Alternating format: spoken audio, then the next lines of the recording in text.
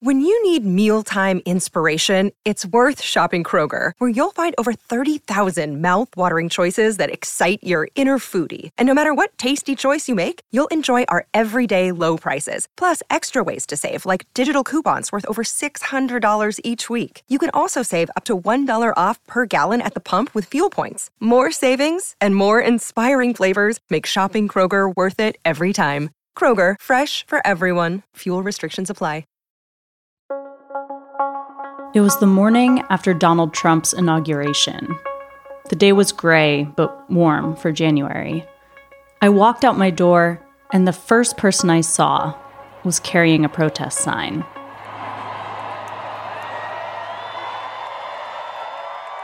I hadn't even reached the end of my block. We were both heading south toward the National Mall, and at every intersection, the sidewalks got more crowded. Groups of friends, parents pushing strollers, union members in matching t-shirts, women in those pink hats. I knew it was all planned, but it felt spontaneous. Like the only people in the streets for miles around were pouring out of their houses and hotels to join the crowd. For different reasons, maybe, but with one united purpose.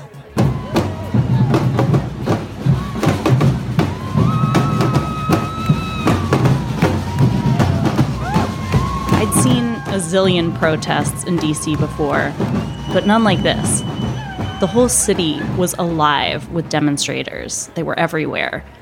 The day before belonged to Donald Trump, but this day was theirs. Go away. Welcome to your first day. We will not go away. Welcome to your first day. We will not. These hundreds of thousands of people had converged on D.C. for the Women's March.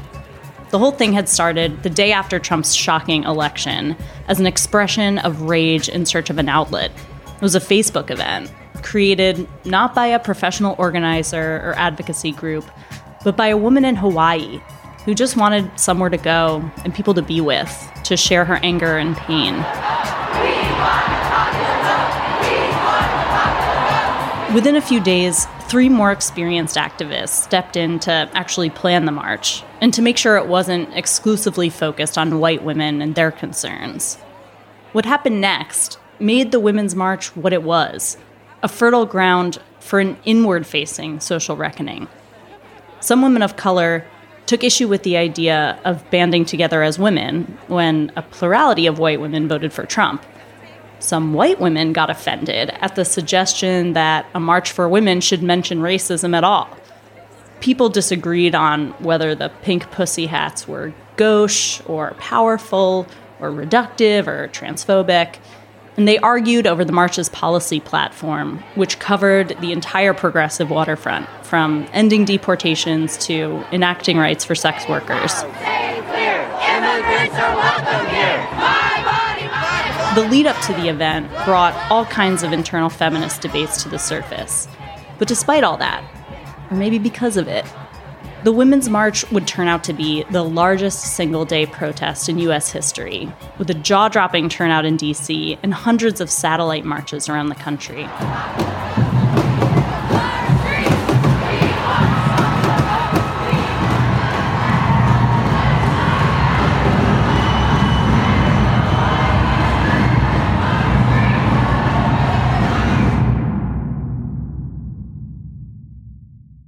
That was 5 years ago.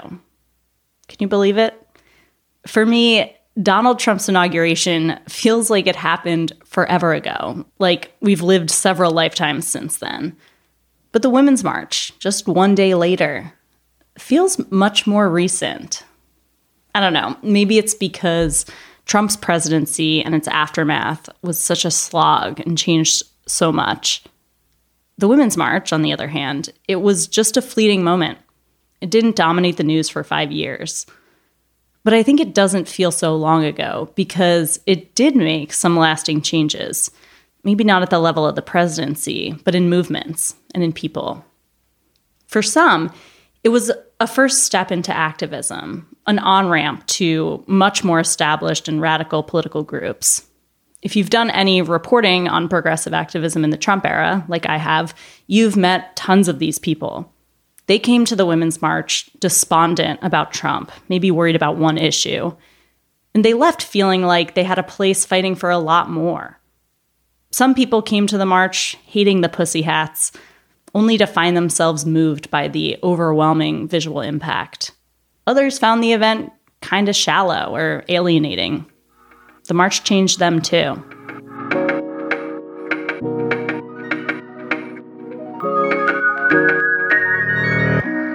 I'm Christina Cauterucci. This week on The Waves, with 5 years of hindsight, we're looking back at the Women's March. What did it mean?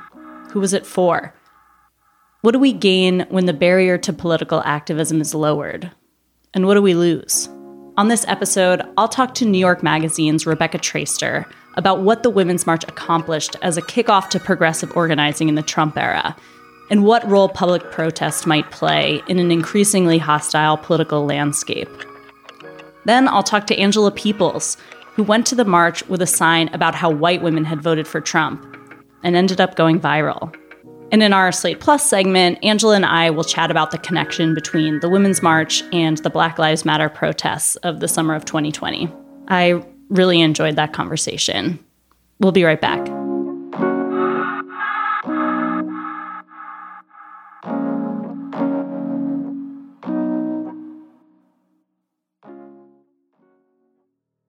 The Women's March was a record-breaking feat of organizing that exceeded all expectations. But for the Women's March organization, and for most of the people who attended the marches, what happened on that day, January 21st, 2017, wasn't a standalone accomplishment. It was really just the beginning. Rebecca Traister was one of the thinkers who shaped the way I interpreted that moment and everything that came after. She's a columnist at New York Magazine and the author of Good and Mad, The Revolutionary Power of Women's Anger. She's also been on the Waves before. So Rebecca, welcome back. Thank you. Thanks for having me. So it's January 2017. You're witnessing the Women's March. What was your feeling in that moment and your sense of, what was happening and what was possible? I was stunned by the Women's March. I certainly had a sense that it was going to be a big event, but I remember my personal experience of it is the shock I felt as I was coming down on the train from New York to DC on Inauguration Day, right? As Trump is being sworn in, and I'm on an Amtrak with a bunch of my coworkers, colleagues who were going down to both cover and participate in the march. And I had been very anti-pussy hat, right? I hated the pussy hats. I hated the idea of the pussy hats. And then we were going through the Northeast Corridor on this train. And on the one hand, I'm getting calls and texts about how awful and horrifying and chilling the Trump inauguration speech is. And at the same time, I'm on this train that is packed with people, many of whom are in there, what I then was their stupid pussy hats, right?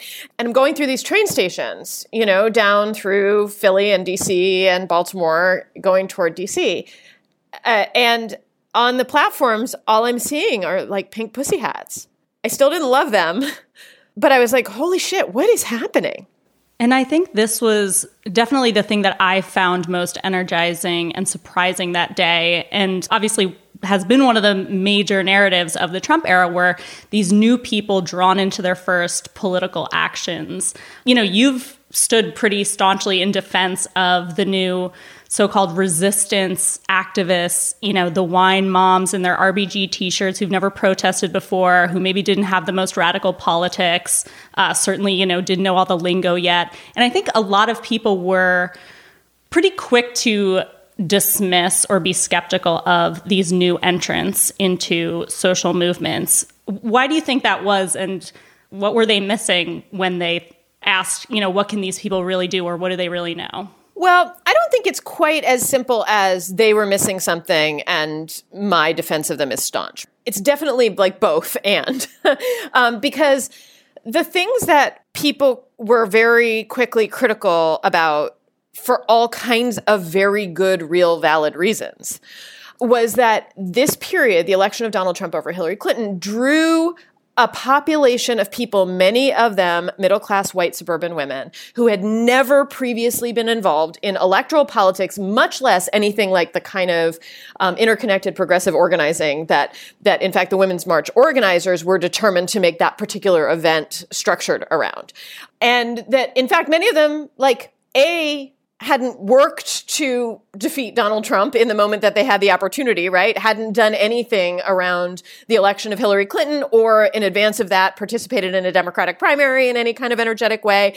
And in fact, more than that, plenty of them hadn't even voted. And that this, now the word woke, is just code for so many things. But there is something about this notion of waking up, right? And that's what so many of those people new to politics described, waking up the day after the election. Well, how can you have been asleep before that? And the answer is that you are cosseted, and that there are degrees in which you don't have to experience inequality, or you can somehow override it. You have the resources to protect yourself from it. And therefore, you've never been involved in advocating for anybody else who is being oppressed or lacks the kinds of protections. To have been asleep until Election Day morning, or the day after Election Day, and then to have woken up, there's lots of reasons to be direct about that and to be critical. And then, in turn, to be critical about the replication of a lot of inequities within progressive movements. So racism within a feminist movement, this sort of blindness to the way in which oppressions are completely interconnected and cannot be pulled apart one without the other. All that stuff is very real. So the criticism doesn't come from a made-up place, though it is easier and more fun thanks to sexism. Mocking middle-aged women is easy. We've got models for it. We've got templates for it, right? And so the fact that there are validly critical things to say about these new participants to politics is then made a hell of a lot funnier by the fact that, for those who want to go not just from being critical and pointing out the blind spots, the very real crucial blind spots and places where people who want to participate must actually refine their thinking, learn, listen, shift their perspectives, sit back, all those things, but then make it like funny jokes about dumb women in suburban enclaves. But my perspective has also been, okay, great. But actually, those women should be involved. They must, in fact, be involved if we want to move forward. We must have more people. Both things can be true. We must be critical of new entrants and of ourselves. We must continue to be pushed to be better, smarter, more thoughtful, more not just inclusive, but to listen to others more, to displace all that stuff. But in the criticism, you also don't want to discount the power that those people have. And they had it, right? Like a lot of the stuff that you saw happen during the Trump administration was enabled in part by the resources. That is a group, the same reasons that they could sleep through a lot of inequity prior to the election of Donald Trump and the defeat of a white woman in whom they could see themselves, and therefore that could draw them into this fight because suddenly they understood that they themselves were in some way vulnerable. The resources that enabled them to stay asleep also enabled them, once they participated, they had time, money. There was an ability to engage in organizing, to do electoral politics. They had community networks that were really strong that perhaps previously had been used for just sort of other kinds of socializing, but were converted into political organizing networks. That stuff is crucially important. And you would not have seen the wave of women win in 2018 and take over Congress had it not been for that population, in part. And I'm not giving them credit. They weren't leading those fights or those campaigns, right? But their resources in organizing, whether that's, in registering and getting out the vote, in driving and being able to show up at meetings every week, multiple times a week, that stuff is very real and you need it for political organizing. Many of those women who I've reported on, a lot of them have done the nightmare, gone back to brunch thing, right? Like Biden got elected, end of the story, you can go back to sleep. But many of the women that I've reported on who were brand new to politics and who can talk in ways that they never were able to talk before, lots of them actually did go and get that education and are working on it and are involved in ways that they never would have been 5 years ago and have changed there's a lot of women when I wrote Good and Mad and I was, talking to women over the course of those years, a startling number of them left their marriages, left their communities, right? Because those stories too. Yeah. Some percentage of those women who are very easily mocked also really altered their lives. They really changed their lives. And I don't think we should just write everybody off with the same broad derisive brush. The credit goes to the progressive organizers who found ways to direct and take advantage of, and I don't mean that in a bad way, the sort of secret weapon that a lot of these new activists had, which is, I almost feel like the same things they were being criticized for could also be their strengths, which is that they had a little bit of almost naive optimism that change was possible, which they were unjaded, which a lot of people who've been doing this work for a long time can find it hard sometimes to maintain that optimism. And they had this new, fresh anger. They were newly outraged by the things that they were, for the first time, seeing and learning. And that's really valuable, too. And I think there were a lot of people out there who found ways to harness that power. A lot of organizations, existing organizations out there, took the time to meet these people where they were at and put them on the path to getting that sort of education that they had shied away from in their previous lives. That's absolutely true. Longtime activists did so much work with these women. I had such an incredible view of that because I reported through 2017 and 2018. I was reporting as a journalist and working on my book about women's anger, progressive anger. And I was talking to these women, and it's awful, Trump was the president, but there were these weird number of wins, right? There was, okay, we're going to go to a women's march. And then it was like, at that time, the single biggest protest in the country's history. There was the Me Too movement. There were, and in which like powerful abusive people had to pay a price, which never happens. There were the teacher strikes, a wave of teacher strikes, many of which were successful. This is tied to the fact that you're having a population that's bringing its resources, its power. You know, one of the things I found when reporting Good and Mad is that longtime organizers said the crazy thing about working with these white women is that they're obsessed with permits.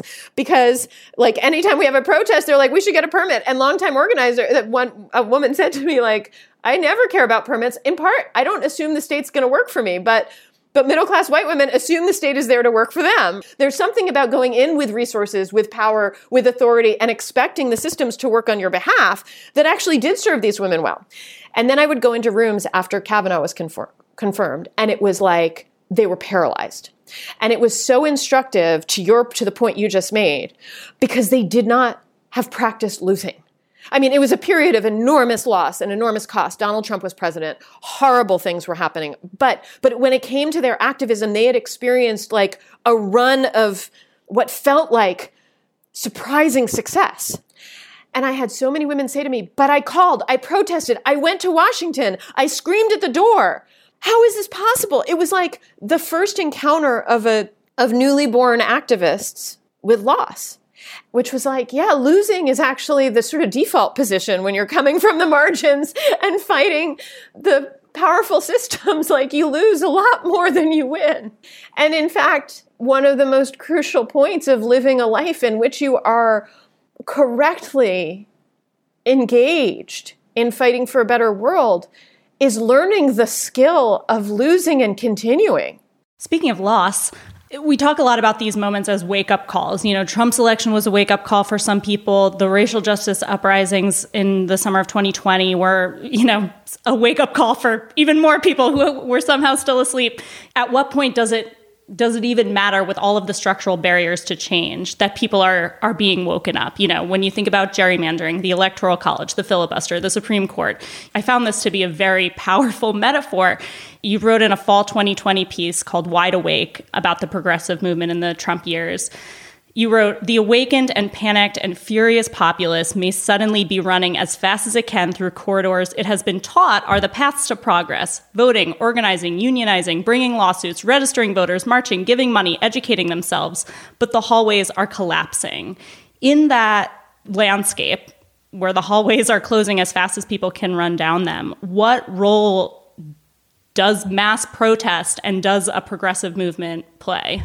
You've just taken an X-ray of the battle waged every morning tonight in my own brain.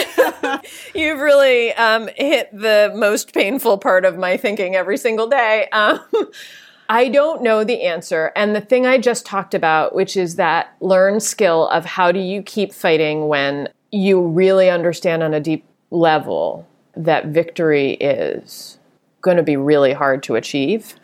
What do you do? How do you keep going, right? And that's the crucial question. Because guess what? Like, look, there are certain things that I also think I'm not being despairing here. I'm being practical and realistic because I am trying to solve this in my own brain too, right? Like, I'm 46 years old. I was born in 1975.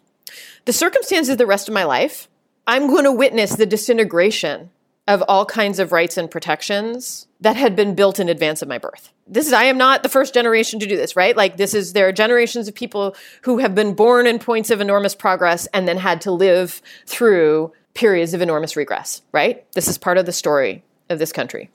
But there have also been generations of people who have dedicated their entire lives to fighting for progress and who have never lived to see a victory.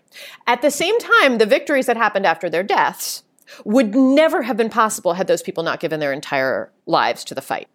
There is no future in which the appropriate response to that is, oh, well, like, we're fucked, so let me go back to bed, right? Like, that just guarantees doom. And so then the question of where does street protest come in, right? Where do demonstrations come in? Where does organizing come in? So, and my answer to that is I actually think it's really important, especially in periods where the losses are plentiful and painful and terribly costly. The communities and the kind of and joy and connection and fun, really, those are crucial parts of continuing to participate in this process. And that's one of the things that public protest gives you.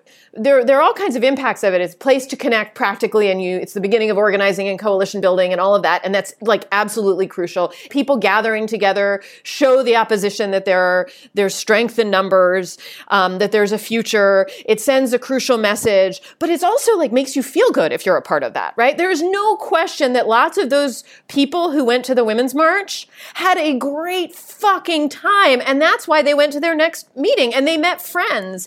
And you want anything that you need to dedicate that much of your time, your days, your money, your resources to in a way that's going to be ultimately meaningful, you need to enjoy and you need to have people you love and trust doing it alongside you. And so for that, all that stuff that brings people together, and that includes, by the way, that goes back, I do defend the swag. Because yes, it's meaningless and it's capitalism, but that's always been the case. In any social movement, you have signaling and you have like little things, hats, banners, whatever, that tell you that you are connected to people. And while like whatever, those multi-fonted in this house signs may be like in a lefty enclave, in New York City, you eye roll, but in a right-leaning suburb, those signs can be pretty challenging and meaningful. And because they signal where there are like-minded people with whom you might connect and then do whatever form of organizing makes sense to you, whether it's around policy, whether it's around educating each other, whether it's around having conversation, letting people know that they're not alone, right? Which is absolutely crucial to keeping them engaged, involved, paying attention, and doing the work that must be done in order to move forward. The two major benefits of protest, I think people often focus on the let's change policymakers' minds, but just as important is what does it feel like for the people who are there? Thank you so much, Rebecca. It was great talking to you. You too. It's always fun talking to you.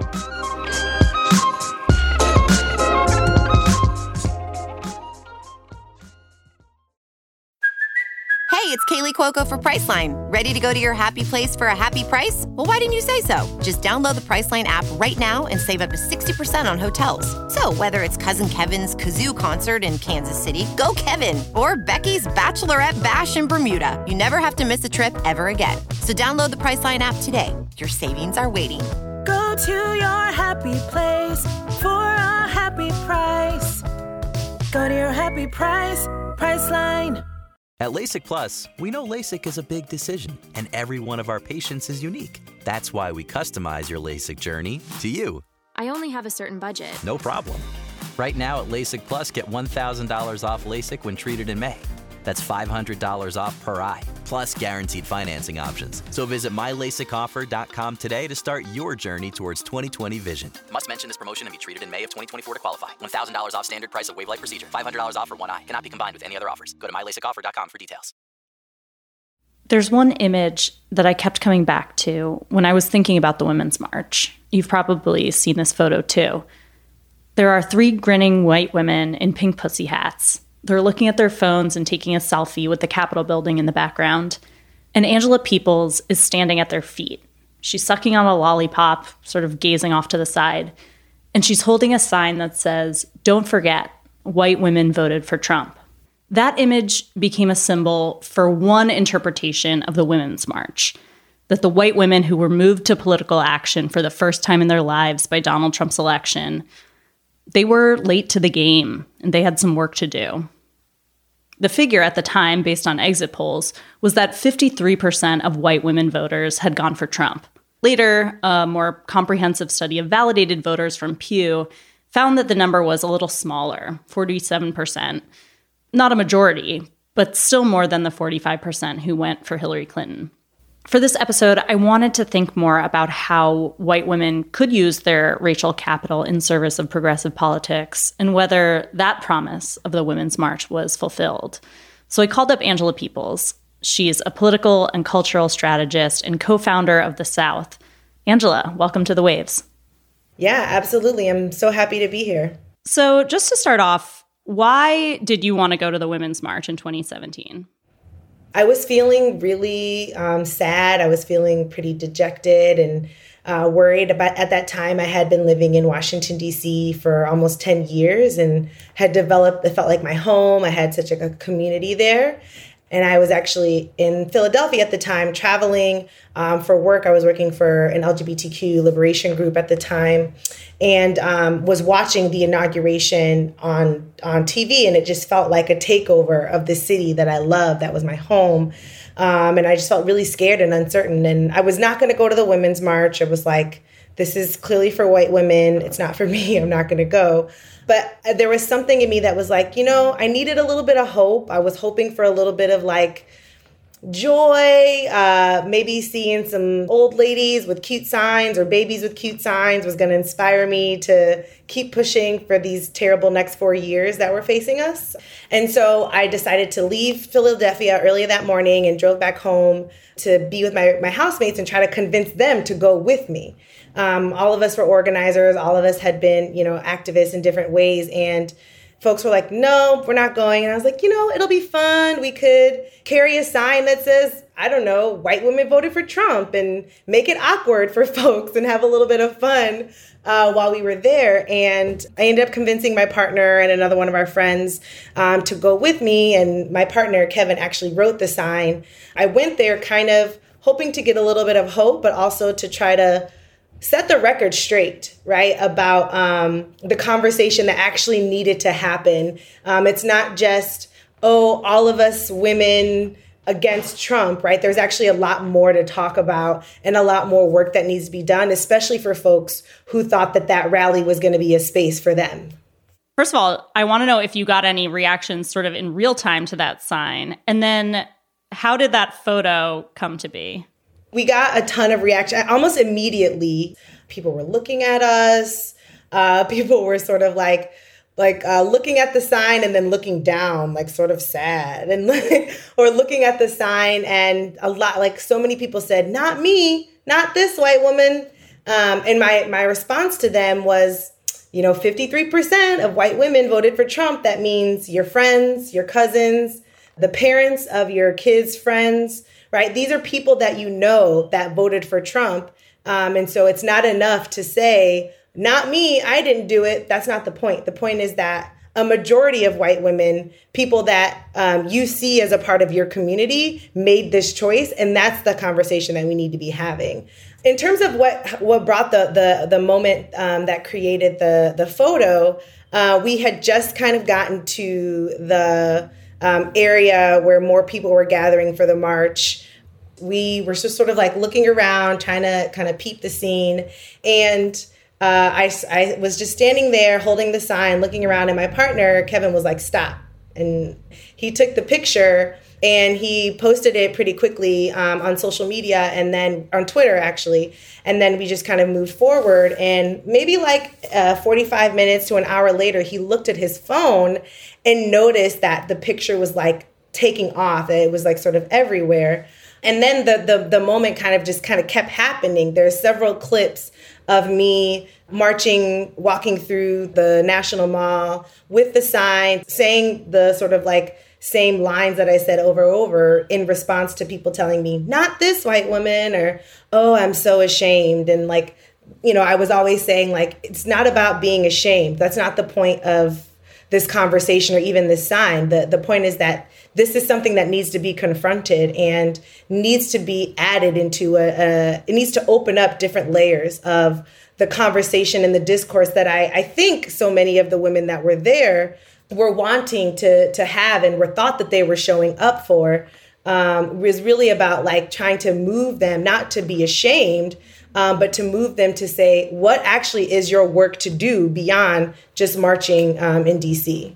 I mean, in the months and years after the election, I feel like I had never before seen white women think of themselves so much as a demographic unit. It's almost like when people, like Trump appealed to white people as a group. And I feel like that was sort of a first realization for a lot of white people too. Like, oh, we are an identity. We too have a race. And this was the first time I saw white women thinking like, perhaps it is on me to organize amongst my own as white women. And I'm wondering if you actually saw that happening in the years after the election, as you organized in so many different ways. Did you see a change in the way white women, especially progressive white women, participated in politics and political discourse? I mean, honestly, I think no, unfortunately. I think what I have observed is a lot more of women of color and Black women doing work with white women that call themselves progressive or that identify as liberal to like actually get them to understand and then practice what it means to organize with and for women. I think that the conversation or in some of the ideas that led to the initiation of the first Women's March was very much this like, Trump is an anti-woman candidate. He's an anti-woman leader, right? You know, the recordings of him, saying things like grab him by the pussy. And there was just still a lot of like, Trump is this anti-woman candidate. And we as women need to all just come together.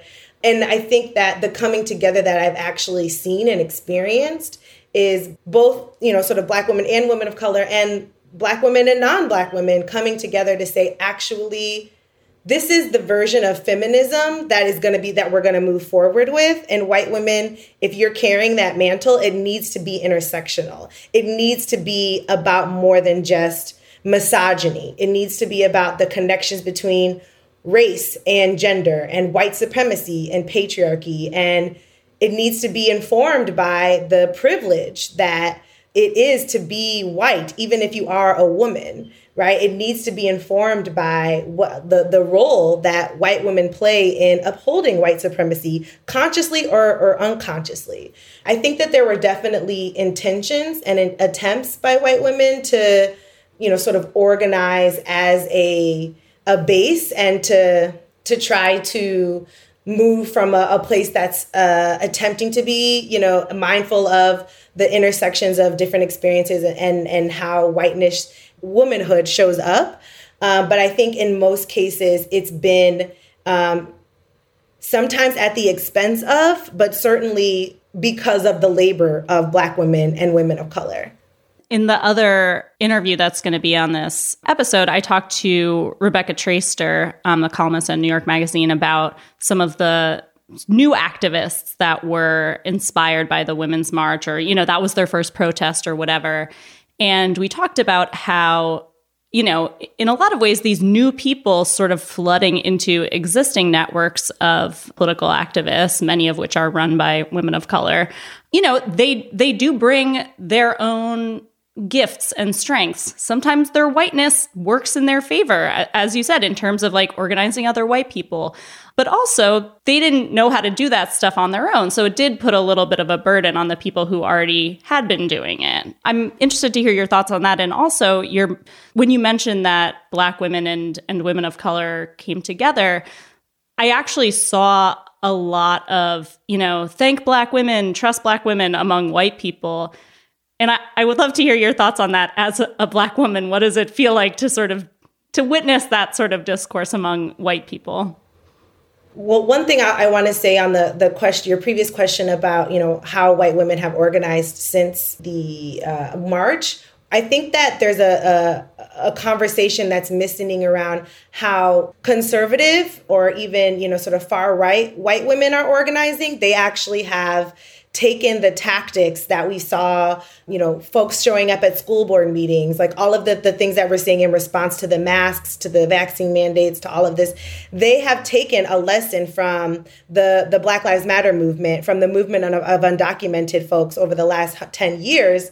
And they have now used it to weaponize their whiteness and to weaponize their womanhood. And so I think that that's an important, as we're talking about where has, white women organizing or even like feminist organizing gone since the first Women's March, it is important to talk about where folks are organizing on that other side and how they're taking white women as a voting bloc to a different level.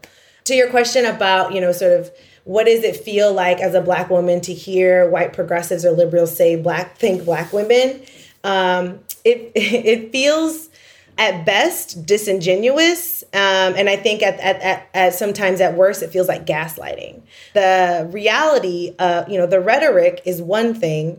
The reality is a very, very different thing. And so, I think the best example of this for me is the reaction to the organizing that I did with Black Women For.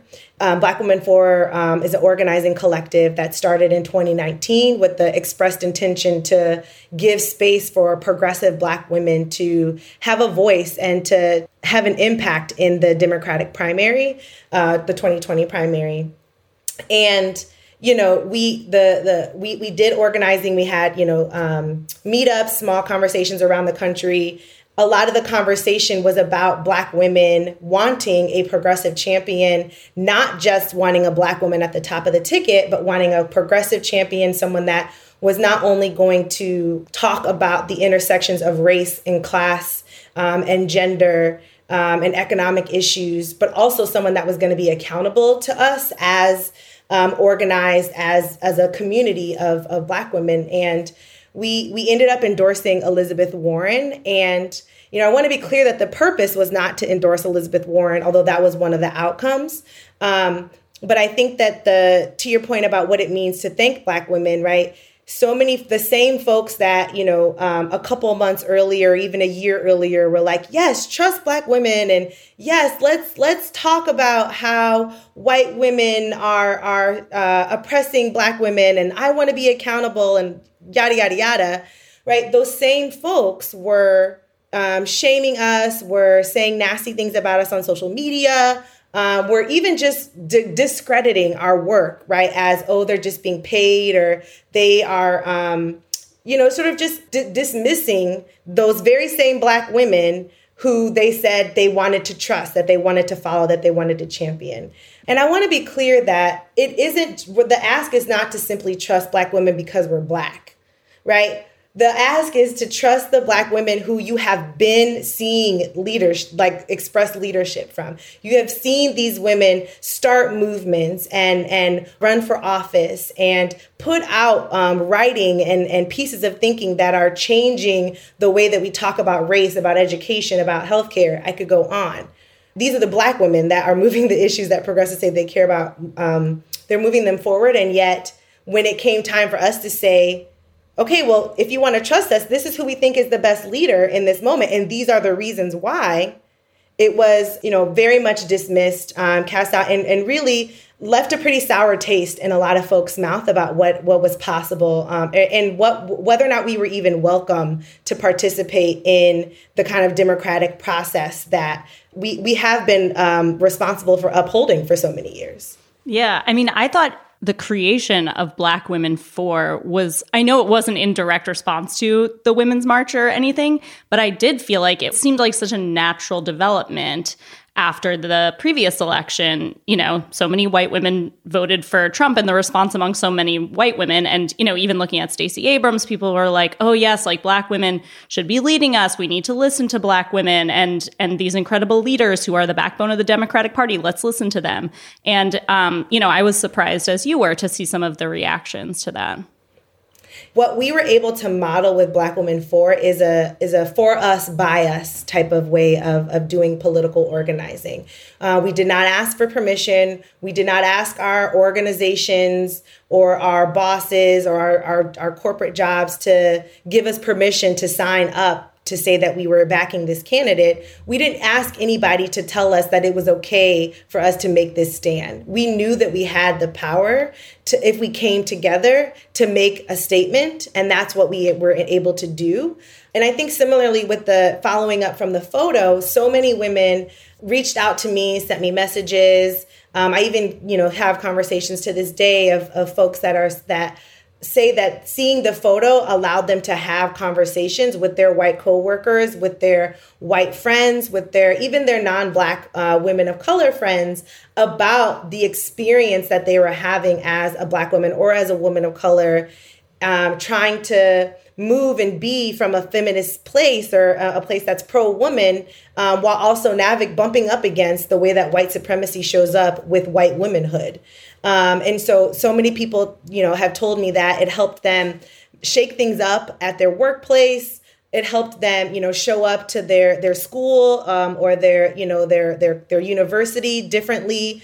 It helped them even think about starting their own organization or starting their own publication. And I think that is one of the things I'm most proud of following that moment. The biggest thing that I tell people when I talk about the story is that I did it for me, right? And I went to the Women's March because I was needing something and I needed to say something. I was hoping to get, some joy and some inspiration, but I also needed to express a truth that felt so glaringly missing from this massive, political moment that folks were trying to get us to be a part of. It's like, you're actually missing the mark. And I needed to express that. I needed to say that out loud in some way. So much organizing is sort of like professionalized, and it's like, what's the most strategic target and intervention point, and what's the right, tactic, or how do you want to move? And those questions are good and important to ask. But it's also important to know that it's okay to just move and do something because it feels right to you, because you need to say it, because you need to take that action, because you never know how many people are wanting to say that same thing or needing to hear that same thing. And if you just, you by taking that action, it can open up so many doors for so many other people. Thank you so much, Angela. And yeah, that image is certainly one of the most indelible from that day. So thank you. And thank Kevin for taking it. I definitely will. Thank you.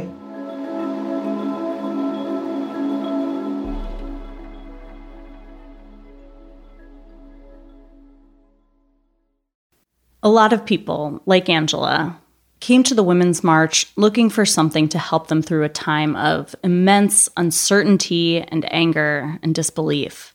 Some of them found exactly what they needed.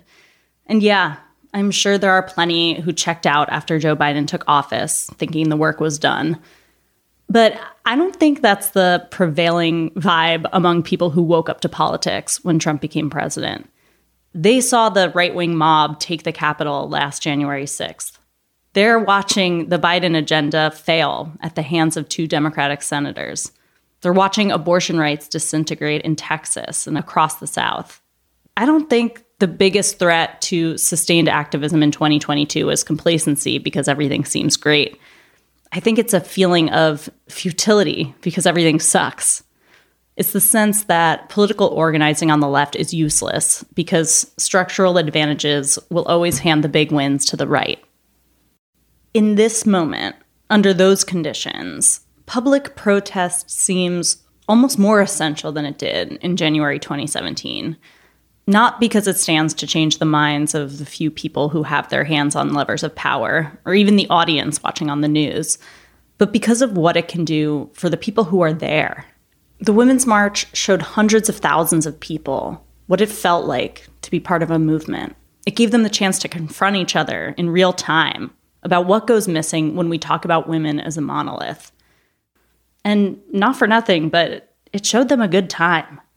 It's hard to quantify the political impact of feeling heard or feeling less alone, but it's something.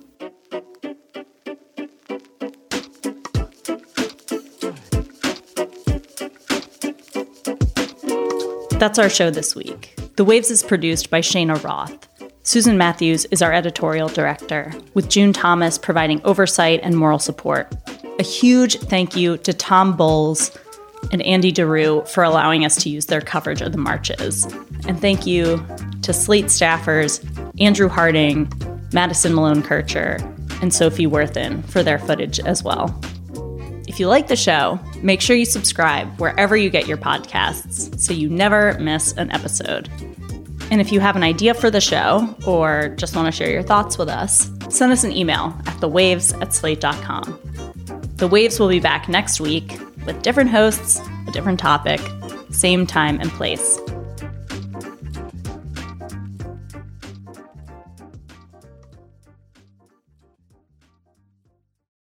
This is the story of the one. As a maintenance engineer, he hears things differently. To the untrained ear, everything on his shop floor might sound fine, but he can hear gears grinding or a belt slipping. So he steps in to fix the problem at hand before it gets out of hand. And he knows Grainger's got the right product he needs to get the job done, which is music to his ears. Call, click Grainger.com, or just stop by. Grainger, for the ones who get it done.